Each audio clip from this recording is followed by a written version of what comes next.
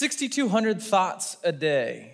This was the finding of a university in Kingston, Ontario, when they sought to look at the brain and see how many thoughts the average person had in a given day. And what they did was they actually studied the transition pieces between thoughts, because apparently in the brain, whatever your brain does, when you transition from one thought to the other, it creates the same thing, so it can be studied.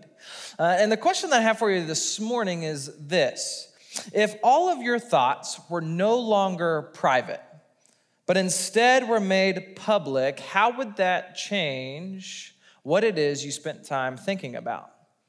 One of our favorite activities recently of my wife and I is to ask our middle daughter, Indy, what her favorite, or what she's thinking about at any given time. So there will be times in the day where she'll be like eating breakfast, right? And the other day she was eating breakfast and she was staring off, and we asked her, Indy, like, what are you thinking?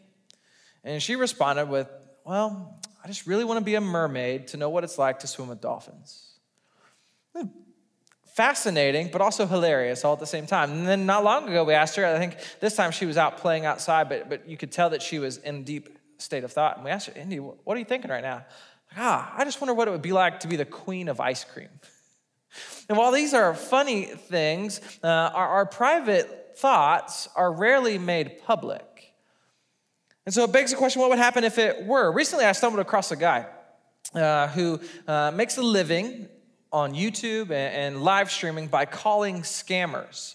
You know, the people that call your cell phone or call your home phone and they'll say something like, your social security number's been compromised, or you have a virus on your computer and you need to pay a big amount of money to get it taken off, et cetera, et cetera.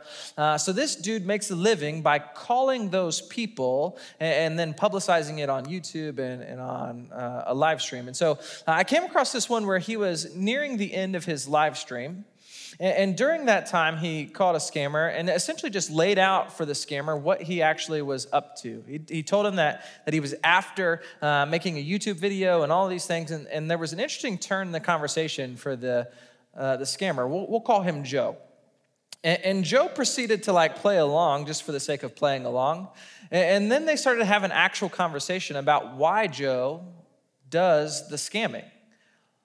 And so Joe proceeded to tell some interesting things, one of which was he basically said that he has this principle where he knows what he is doing is wrong and that it's bad and that he is a bad person for doing it, but he's not as bad as other people. Like there's a certain degree or percentage of badness, and he's on the lighter end of that bad scale. And part of the example that he gave was if he were to come across somebody who was homeless, he wouldn't scam the homeless person for money. But if somebody made like $20,000 a year, he felt perfectly fine scamming them for, say, $2,000. And it occurred to me when they were having this conversation that there was something happening for Joe. What Joe was doing in private was now becoming very public. And we're talking tens of thousands of people who were watching the live stream. And beyond that, 50,000 plus people who regularly view the YouTube videos. And so what he was doing in private was suddenly becoming very public. And he did what most people do when they're caught doing something bad in private. He began to rationalize in public. And so what happens in private moments is actually very powerful in shaping the things that happen in public. The mental health field and related areas of study, they have spent countless hours and lots of money trying to study and look at what happens in particular to the mind, or what happens when things occur outside, and how does the mind respond, like to trauma or to different chemicals or whatever. And they spend lots of time looking at the significant impact that the mind can have in everyday life, specifically negative impact. Now, maybe you've been caught in one of these moments. Maybe actually for you, your experience wasn't necessarily negative or positive, but you know what it is I'm talking about. And here's an example. Maybe you have lots of things that are on your mind, and there's lots of things that are vying for your attention, and you actually get so distracted that you forget that you're cooking an egg on the stove. And suddenly that egg begins to smoke and remind you that you're cooking the egg. All right, so what happened in the private moments of your life had a direct impact on the public things that were actually happening. Now, beyond this, it's not just negative. There are positive sides to this too. In fact, one of the most in-demand things for sports teams are sports psychologists. You've heard of people getting in the zone, which is like this mental space that athletes can get into where they essentially can't make any kind of mistake.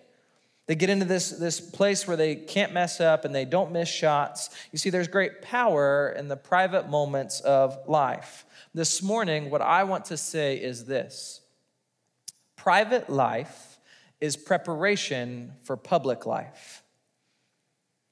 And as we continue in our series and we continue in the well-pleased and living a life that's pleasing to God, I want us to ask the question this morning: what does it mean to live a private life that pleases God? What does it mean to seek to please him in the private moments of our life? And how do we treat those private moments with intentionality so as to please God? And I also wonder this. I wonder what it would mean if we were to lead a private life where if it were laid bare in front of tens of thousands of people like it was for the scammer Joe, I wonder what it would mean to lead a private life where we didn't have to rationalize. And we didn't have to think about and compare to others and explain away as to why it wasn't as bad as it seems. Those are the things that I want us to think through this morning. You know, the Bible talks a lot about private life.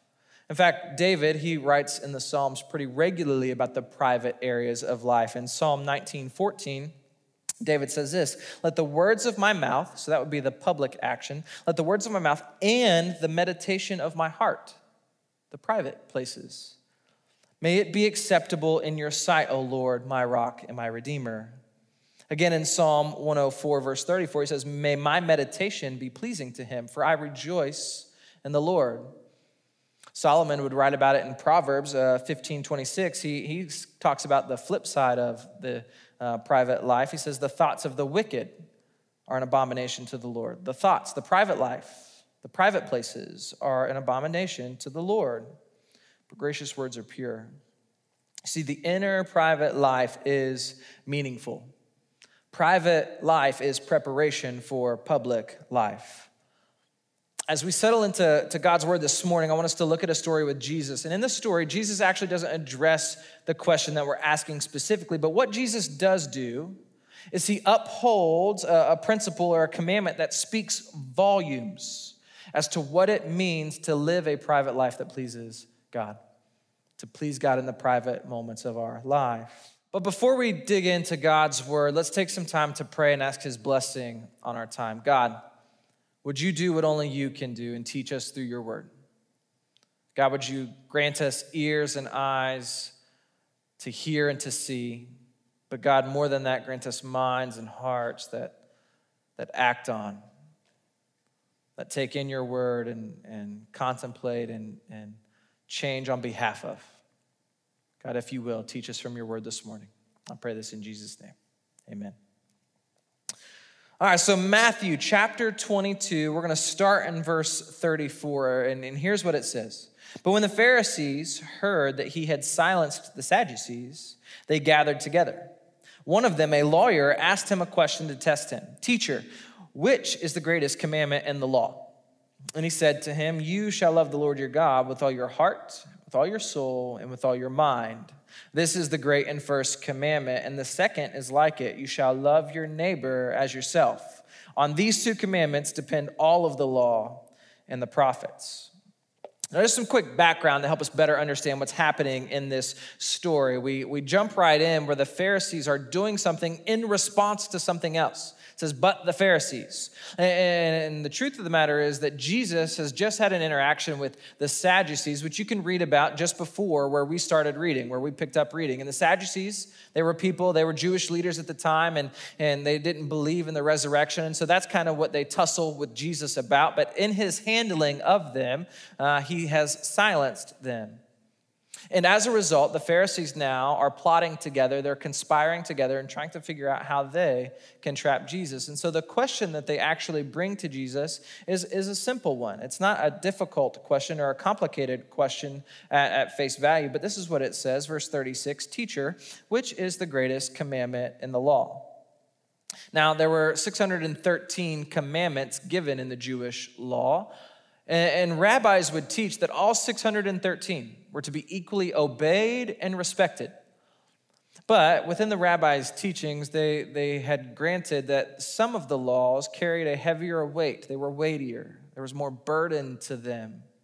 And so there was some debate about which would be the greatest. So that this question of what is the greatest commandment, it's probably not actually meant to for Jesus to give the right answer so much as it is to expose him as to not being able to give the right answer, or even better, to expose him as being unschooled in the law. So that's the intent of the Pharisees. And then Jesus gives an answer like this, verse 37. And he said to them, "You shall love the Lord your God with all your heart and with all your soul and with all your mind. This is the great and first commandment." This response that Jesus gives, it actually carries the utmost respect for Jewish tradition. It upholds thousands of years of previous teaching. And what Jesus does here is he actually quotes the Shema. And the Shema was something that the Jewish people from the earliest of times would recite on a daily basis. It was something that was at the very core of who they were. If they had core values, kind of like you hear today, if they had core values, the Shema would be at the center of it. And here's what the Shema says. "Hear, O Israel, the Lord your God, the Lord is one. And you shall love the Lord your God with all your heart, with all your mind, with all your soul, and with all your strength." Jesus here is saying that this great commandment is the same great commandment that has been from the beginning, that it drives the behavior. In fact, this commandment, when you look at it, it actually is a commandment that addresses private life. You shall love the Lord your God with all your heart, a private place in our life, with all your soul, a private place in our life, with all your mind, a private place in our life. But what's interesting is Jesus doesn't stop with this. He doesn't stop with just this commandment, but instead Jesus continues. He says this in verse 39, "And a second is like it, and a second commandment is like it, is equal to." He says this, "You shall love your neighbor as yourself. On these two commandments depend all the law and the prophets." Jesus says what we said earlier, private life is preparation for public life. Jesus here actually again quotes Leviticus 19:18, where it says you shall love your neighbor as yourself. But Jesus is essentially connecting these two, and he says that when we seek to live a life that pleases God, it directly impacts from a private place the public place. The greatest commandment of all of the commandments, the greatest that has stood the test of time for thousands of years. This has been the center of Jewish life. Jesus upholds this commandment, this principle, that loving God is holistic. You can't just outwardly love God with your actions. You must inwardly love him as well. There's no compartments. Honestly, this is hard for some of us because we have a compartmentalized life. We have our private life, we have our public life, we have our work life, we have our family life, we have our hobbies, we have all of these different compartments, and we like to keep them in those compartments. But what Jesus does is he inextricably links that which is private to that which is public. And when it comes to loving God and pleasing God in the private areas of life, it actually has an overflowing link to the public place. Private life is preparation for public life. And it makes sense why this would be an emphasis of God from the very beginning. You think about Adam and Eve, and you think about the story of them in the garden and of their sin. And what you learn from that moment, or one of the things that we learn from that moment, is that what is done in the private realms of life has the potential to wreck the things with which we love about the public life. There's great impact with what we do in our private life. But not only that, the thing is, when we are alone, when we are isolated, when we are separated from others, when we are in those private moments of life, this is when we're actually most vulnerable to temptation. This is why Satan seeks to tempt Jesus as he's led out into the wilderness alone. We see this lived out in the animal kingdom as well, with lions as they prowl and seek to devour gazelles. Which gazelles do they go after? It's the ones who somehow become separated from the pack and are now isolated. We are most vulnerable when we are alone. We are most vulnerable in the private moments of our life. Private life is preparation for public life. And Jesus, what he says is this: if we want to love our neighbor well publicly, we have to love God deeply privately. Paul also goes on to emphasize this in his letters. In Romans 8:5, Paul says this: for those who live according to the flesh set their minds on the things of the flesh, but those who live according to the Spirit set their minds on the things of the Spirit. Notice what Paul says. He says those that those that publicly live according to the Spirit set their minds, their private place of their minds, on the things of the Spirit. Living according to the Spirit starts with setting the mind on the things of the Spirit. Again, Paul says this and reiterates this in 2 Corinthians 10:5, where he says this: we destroy arguments and every lofty opinion raised against the knowledge of God, and take every thought captive to obey Christ. In this instance, Paul is actually affirming the discipline that's necessary for overcoming spiritual warfare. And that is to take every thought captive to obey Christ. These thoughts in the private moments of life. To live a private life that pleases God, we must take every thought captive to obey Christ. Private life is preparation for public life. Now, putting this into practice, I know that it's more difficult than it sounds. It's more difficult than just simply coming to an understanding and agreeing with mentally that the private areas of our life or the private sectors of our life have a great impact on the public sectors of our life.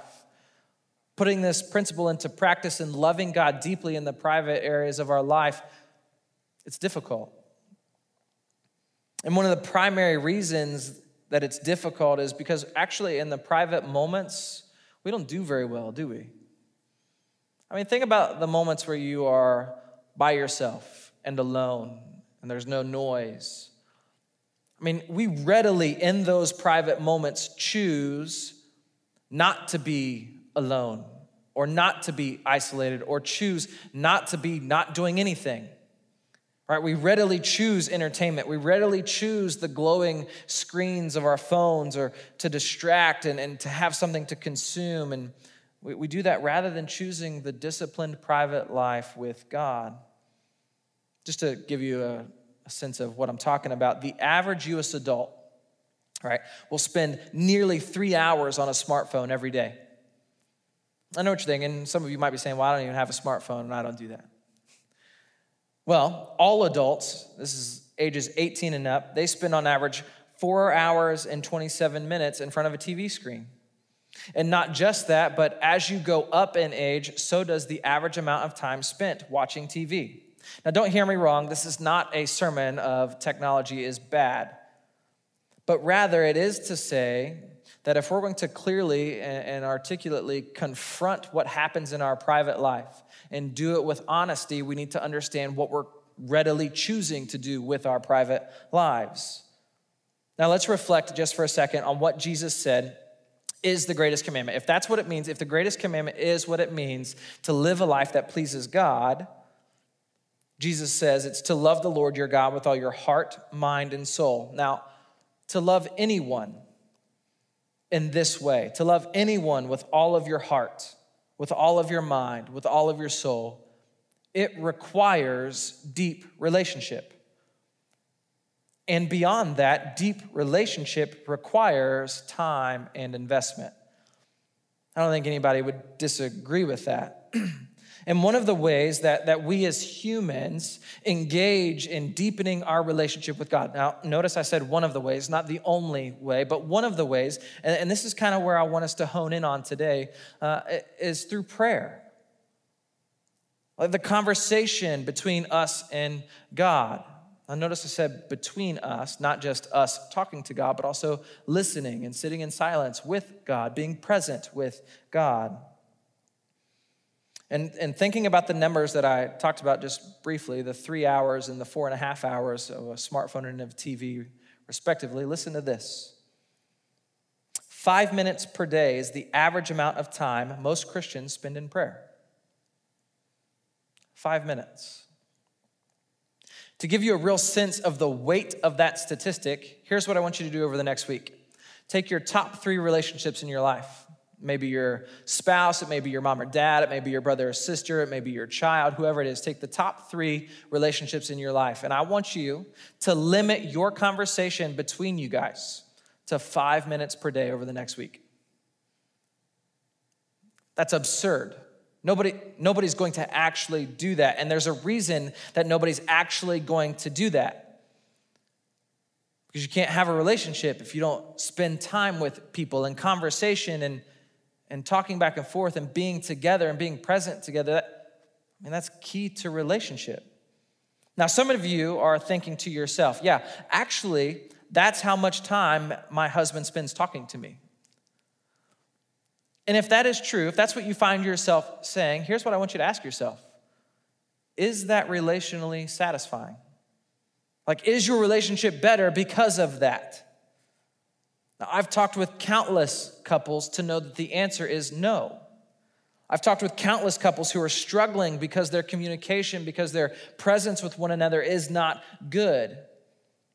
And the truth is this, that conversation and time together are pivotal for relationship. Prayer is not the only way, but it is a primary way that we achieve this with God. Now, as I talk about prayer, I can already hear the pushback in my own mind. Right, I get home from work and I have these to-do lists that I need to get done, and I have these things that I manage, and I coach soccer, and I have all these different things that are pressing on me. And the truth of the matter is, in those moments, I feel like I need some me time. I need some time to kind of rest, a time to not think and not produce, and some time, and I'm tired, and I need some time to decompress. And here's the truth. That's everybody, including Jesus. Jesus felt that same thing. And the question is, what does Jesus do in those moments? What does Jesus do in the moments where he's needing me time? Well, he finds himself alone with the Father. Finds himself alone with the Father. He's not scrolling social media. He's not watching The Office on Netflix. He's not watching some dude role play on a GTA server like me. But rather, he's spending time alone with God. And so this is my actual challenge for this week. This is where we can actually put this into practice. This week, I want to challenge you and myself to spend 20 minutes a day. 20 minutes a day of turning our me time into we time with God. And yes, I threw up a little bit in my mouth when that came out because it's really cheesy and cliche, but here's the truth. It's significant. It's significant. Spending time with God is significant. And 20 minutes a day might sound like a lot to you, but consider this. The average sitcom, half-hour sitcom, actually is only 23 minutes. So it's even less than your one show. And I'm curious what it would mean just to seek to please God in that amount of time, which is actually 4 times the amount of the average that somebody spends on a daily basis anyway. To spend 20 minutes a day with God in prayer, sitting with God in space and setting aside time to be with God. Setting aside time to live a life that is pleasing to him in the private moments of life. And the thing is, you don't even have to be a Christian. Like if you have lasted this long and you are engaging this long with us in this conversation, in this talk, I challenge you too. Spend 20 minutes over the next week talking to God. And just see what it means to be in his presence, and to see how living a private life that pleases God prepares us for a public life that pleases God. Let's pray. God, we want to live a life that pleases you, a holistic life that pleases you. And what Jesus teaches is the reiteration of what you've taught from all of time, and that's that there are no compartments, that everything is related, that living a life that pleases you in the private moments of life prepares us to live a life that pleases you in the public moments of life. That loving you deeply in the private sectors of our minds prepares us to love our neighbor richly in the public sectors of life.